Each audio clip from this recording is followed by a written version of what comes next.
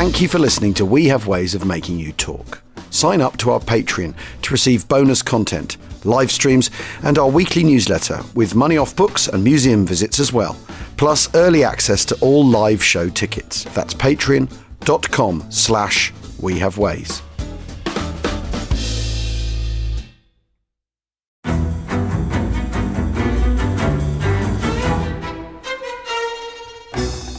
I'm Anthony Scaramucci, former White House Director of Communications and Wall Street financier. And I'm Katty Kay, US Special Correspondent for BBC Studios. I've been covering American politics for almost 3 decades. Welcome to The Rest is Politics US, brought to you by Goalhanger. Go on, tell us, were those donations you made, like Obama in 2008, was that idealism? Were you hoping to get something out of these campaigns that would serve your own business interests, for example? So I think this will either make this podcast incredibly successful, Katty, or people will be horrified and they'll shut it off right now because I'm going to be very real with you. The Obama donation, I had gone to law school with President Obama. We were not classmates. I was a few years ahead of him. It was 2007. He was then Senator Obama. I had a check in my breast pocket. I went over to the senator. I said, Senator, you and I didn't really know each other in law school, but I'm about to hand you a big check. Can I lie to my friends and tell them that you and I knew each other in law school? Well, Obama looks at me, had the best smile in American politics since Jack Kennedy. Forever. Yeah, he lights up. He looks at me and says, I'll tell you what, if you double the amount of the check, we'll take it back to Hawaii. Okay. And I looked at him. I said, you're done. I had another check in my pocket. I ripped it up. I doubled the amount of the check. And I'm going to tell you right now, I've been to more White House Christmas parties during the Obama administration than the Trump administration. In this pivotal year for the United States, democracy, and world affairs, Britain's biggest podcast, The Rest is Politics, is launching stateside. Uncovering secrets from inside the Biden and Trump inner circles and how they shape the world's most important economy, but also the global economy too. New episodes are released every Friday morning. Just search The Rest is Politics US wherever you get your podcasts.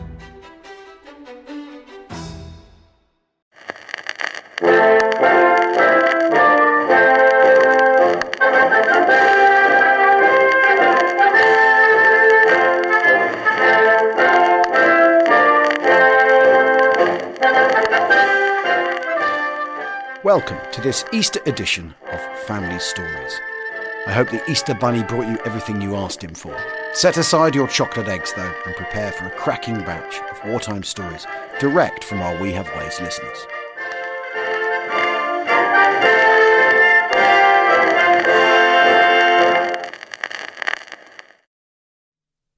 The first story is from independent company member Nick Griffiths. He writes, Dear Al and James, I'd like to tell you about my granddad, Corporal Glyn Griffiths. He joined the RAF in 1939, training as an aircraft fitter in RAF St Athan, Cosford and Pershore. In 1941, he sailed to Singapore via southern Iraq and was based at RAF Seletar. Some of the aircraft he mentioned working on were Brewster Buffaloes, Fairey Fulmars and Hurricanes. When the northern airfields were bombed in January 1942, Grandad was playing a squadron football match. Unsure of where to go, he took cover in the Goalmouth. As the Japanese invasion loomed, he helped to push the squadron's trucks and staff cars into the harbour, and he witnessed the Raffles statue in town being painted red, white and blue. Later that month, he was part of an ad hoc group of RAF ground crew under squadron leader Gregson. They called themselves Gregson's Grenadiers, as Gregson was a former guardsman. I suspect their role was ground defence, as Grandad mentioned facing a banzai charge on the airfield perimeter. In the early days after surrender, British personnel were confined to their airfields. One day, during a working party to clear the jungle for the Japanese, he and some comrades took a chance and slipped away into the undergrowth, eventually reaching the coast where they hitched a ride on a junk to Palembang, Sumatra. When they landed, they left the town and found a hideaway, moving by night. From Palembang, they caught another ride on a junk going to Java. I remember him saying they were island hopping a few days ahead of the Japanese, always hiding by day and moving by night with help from the local population. Eventually they managed to reach Timor and again went into hiding during the day. a boat was found in Timor, and after more days at sea they reached land. This, unbeknownst to Grandad, was northern Australia. Locals took him to a military base, and from there they returned by ship to Colombo in Ceylon and rejoined a squadron. He spent the rest of the war there. Grandad returned to his small North Wales town in 1945. In a graphic illustration of the reach of the Second World War, his older brother, Idris, and brother-in-law Howell had both been killed as Royal Welch Fusiliers in the 53rd Division. Idris was killed in northern France in September 1944, and Howell was killed on the second day of Operation Veritable in February 1945, and is buried in Reichswald Military Cemetery. I loved listening to Grandad's stories, and I think that's what prompted me to join the forces. I served 26 years in the Royal Marines, the high point of which was meeting a certain pub landlord in Headley Court in 2013. Regards, Nick Griffiths, proud independent company member. And I remember those gigs really, really well, Nick.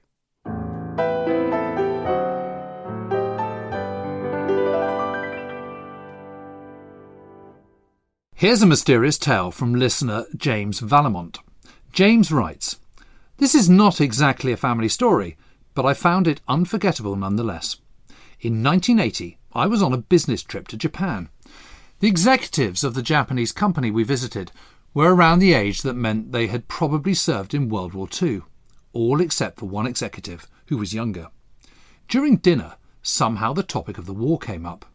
The older businessman said that they had served in China and never faced the Americans. This is probably true considering how the Japanese fought to the death in virtually every battle against the Americans. The younger executive said he was only 10 years old in 1945 and lived in a small community away from any major city. One night a B-29 crashed near his home. He rushed to the scene of the crash and found no survivors, but inside the plane he found the body of a woman. He claims that he removed her body and buried her nearby to prevent the local people from disfiguring her. He always wondered why a woman should be on a B-29 bombing raid. Maybe, by that time in the war, the raids were considered milk runs, with very few, if any, casualties. I can imagine that some crewman might have smuggled his girlfriend on board so that she could experience what a bombing raid was really like. I don't know if any war records ever reflected the loss of a woman on board a B-29, or if any woman at a base suddenly went missing. You have a great podcast. Keep up the good work.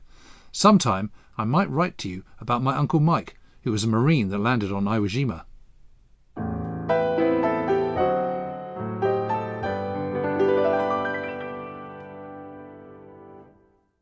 Next up is a story from Finlay Coots Britton, whose Scottish grandfather served as a padre in both Chindit expeditions.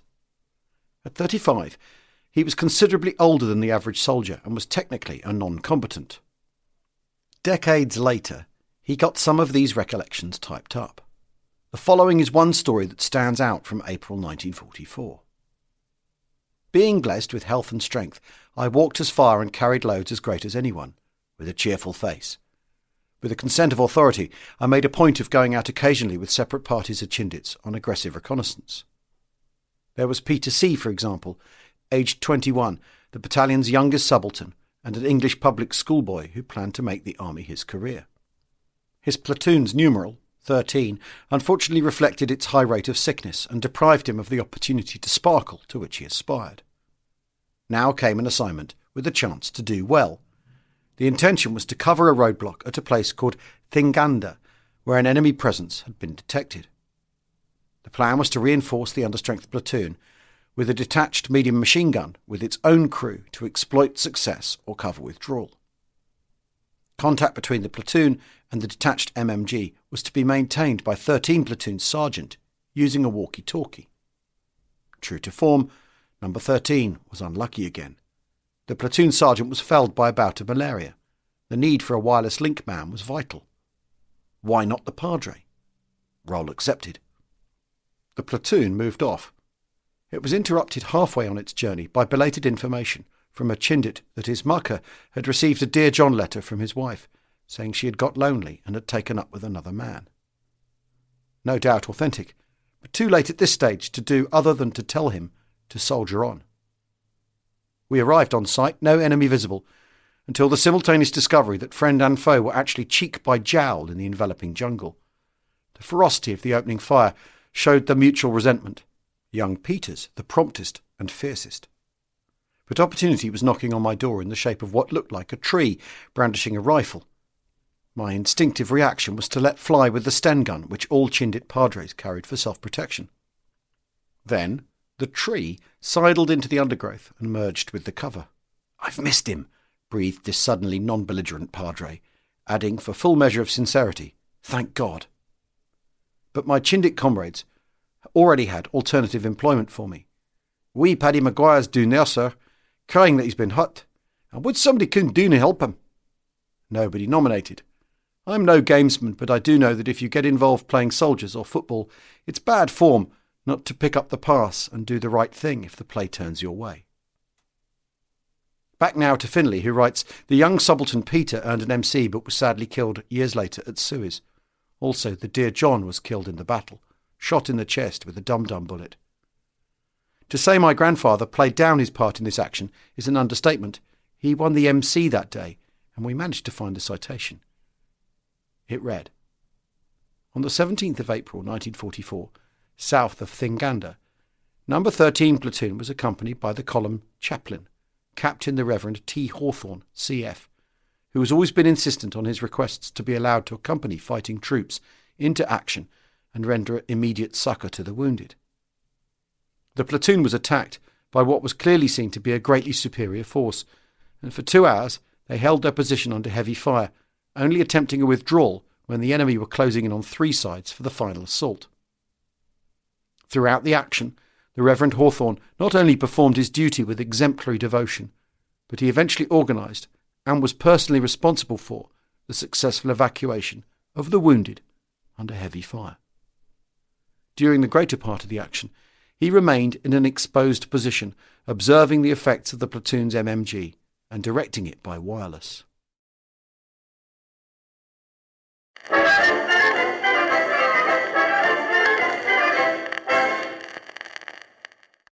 And this story is from listener Rob Good. "Hi, We Have Ways. I wanted to share something after listening to a recent episode. Al had a chuckle about Bomber Command cobbling together enough plays for the so-called 1,000 bomber raids. It wasn't just the propaganda, friendly 1,000 bomber efforts that needed to be bolstered by operational training units. My great-uncle W.H. Good, known as Wally, was a sergeant pilot aged 21 in 1942 and lost his life flying on a raid while he was still on an OTU. I was able to do a small amount of research into this when I was looking for Wally's war grave. I can recall looking at photos of him beside his Wellington with his crew when I was a boy. I was able to identify that the plane in the photo belonged to an OTU, and the dates tie up with the raid where he was shot down. Wally and his crewmates were raiding Darmstadt in the Ruhr on the night of the 31st of July 1942, alongside 630 other planes. Wellingtons were the most numerous type on the raid. I don't know if Wally was a victim of flak or a night fighter, but his was one of 29 planes lost that night. 16 Wellingtons came down, and 11 of those came from OTUs. I'm immensely proud of how brave Wally and the rest of the Bomber Command crews were. Whatever people think of the morality of the bomber campaign, it's mind-boggling to imagine what he was doing as a 21-year-old. I know the Wellington was on operations in some theatres at the end of the war, but the aircraft used by OTUs were already pretty tired out. It's perhaps an example of how the country had to make the best of what was available at the time, but I think the bravery of the OTU crews deserves recognition. I'm not aware of examples of the Army or Navy sending soldiers or sailors to the Western Desert, or on convoy duty when they were arguably still in training. Keep up the good work. Rob Good.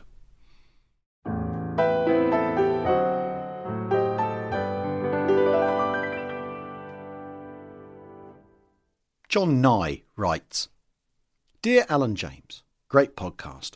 I love the family stories. My mum recently reminded me of a couple of hers, which she is happy to share. They describe how the thoughtless selfishness of my grandma once put my mum in danger, but also saved her life on another occasion. They also explain why she's not able to sit through the whole of the closing credits of Dad's Army. Mum grew up in Bounds Green, North London, and has memories of the last 2 or 3 years of the war. One day, when she was about 5, her mother sent her out to buy a reel of cotton from the drapers. Just as she left the house, the air raid signal sounded, so she returned home, only to be challenged by her mother as to why she had turned back. "The air raid signal," my mum replied, surprised at the question. "Never you mind about that," her mother snapped back. "I need the cotton. You go ahead and fetch it. You can make it back before they arrive." So Mum ended up running down alleyways and streets with the sound of sirens in her ears and panic rising in her chest. When she got to the shop, she found it shut. Fearing her mother more than the Luftwaffe, she banged and banged on the door until finally the shopkeeper appeared on the other side of the glass saying, "No, no, no, air raid, air raid. Go home." Mum ran all the way back, empty-handed and fearing the worst. "Well, where is it?" demanded her mother. "The shop was closed. She wouldn't let me in." My grandma was very annoyed at the lack of cotton and bizarrely sceptical that the shop was shut, suspecting that Mum had simply disobeyed her. She took some persuading, but eventually she believed her, and Mum escaped punishment. Ever since this incident, the sound of air raid sirens always turned Mum's stomach with dread fear. Such is her discomfort that now, 70 years later, she always changes the channel before the all clear sounds at the end of the Dad's Army closing credits. On the plus side, on another occasion, my grandma's selfishness probably saved my mum's life. When she was about 6, Mum came home from school and said to her mother that she was going round to her friend's house for tea and to play with her friend's new kitten.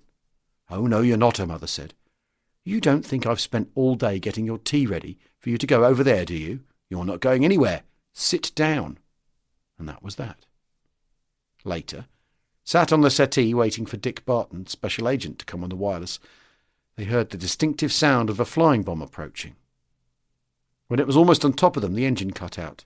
"Oh, my God, that's our lot," said Grandma. "What do you mean?" asked Mum, not understanding the significance. There was a whistling sound over the roof, followed by a terrific bang, which blew out all the windows and blasted the front door clean off its hinges. The bomb had hit a row of houses across the road, completely demolishing 3 or 4 of them, including that of my mum's friend. Mum recalls that the next day in school there were several empty desks. Thanks to my grandma, my mum's desk was not one of them. Yours sincerely, John Nye. P.S. As a small child, I was fascinated by the big gash in the wooden panel backing the mirror on my grandma's dressing table. It was caused by bomb shrapnel from the blast. You could trace its trajectory across the bedroom to where it almost took a chunk out of the wardrobe door handle. Thus began my affliction.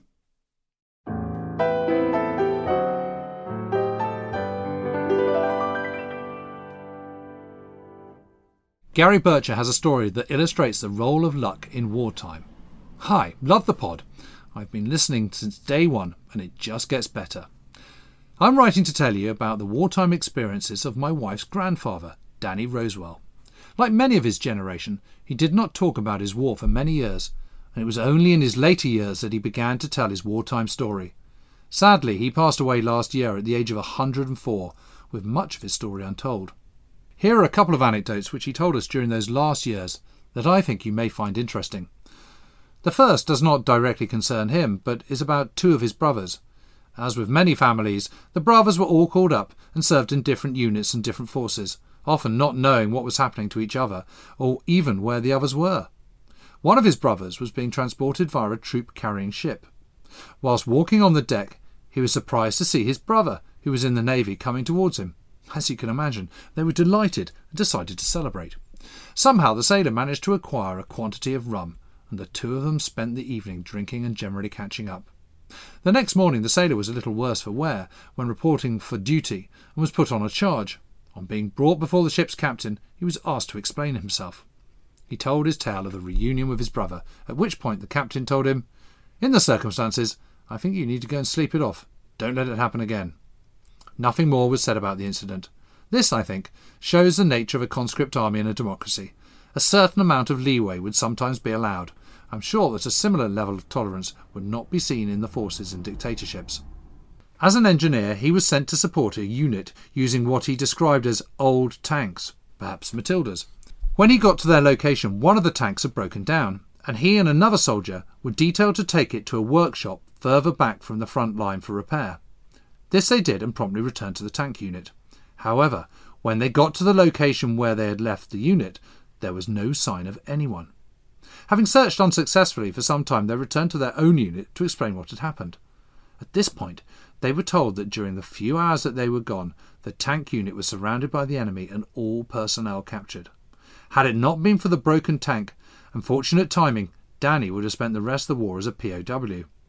The fortunes of war are decided by such tiny margins. Danny had a varied war, acting as a driver for a general, making 1/3 size model Spitfires to act as decoys in Palestine, and landing in Salerno under artillery fire. He served throughout the Italy campaign, including building bridges for armoured across. We all greatly miss him, and like many of your correspondents, wish that we'd been able to hear more of his stories before we lost him.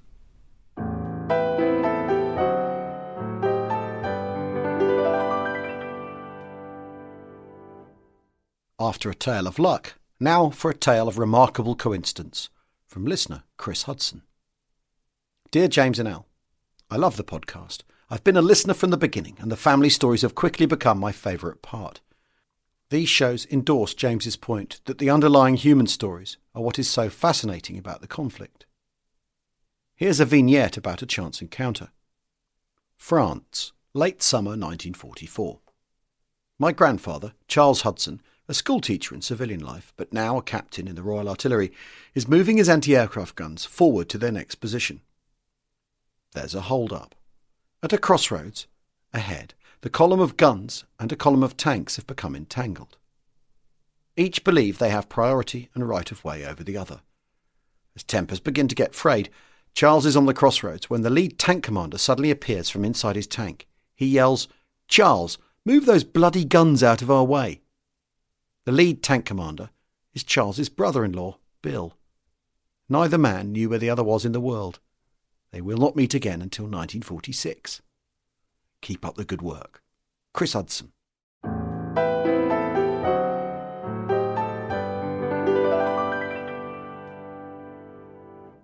That's it for this week's Family Stories. We hope you've enjoyed them. Once again, they help to illustrate the extraordinary events experienced by so many people during the Second World War. If you've got a family story you'd like considered for use in the show, please do email it to wehavewayspodcast@gmail.com. Make your subject Family Stories. Or you can leave your story on our members' site. That's patreon.com/wehaveways. There's a Family Stories tab on the site. Thank you so much for listening. See you soon.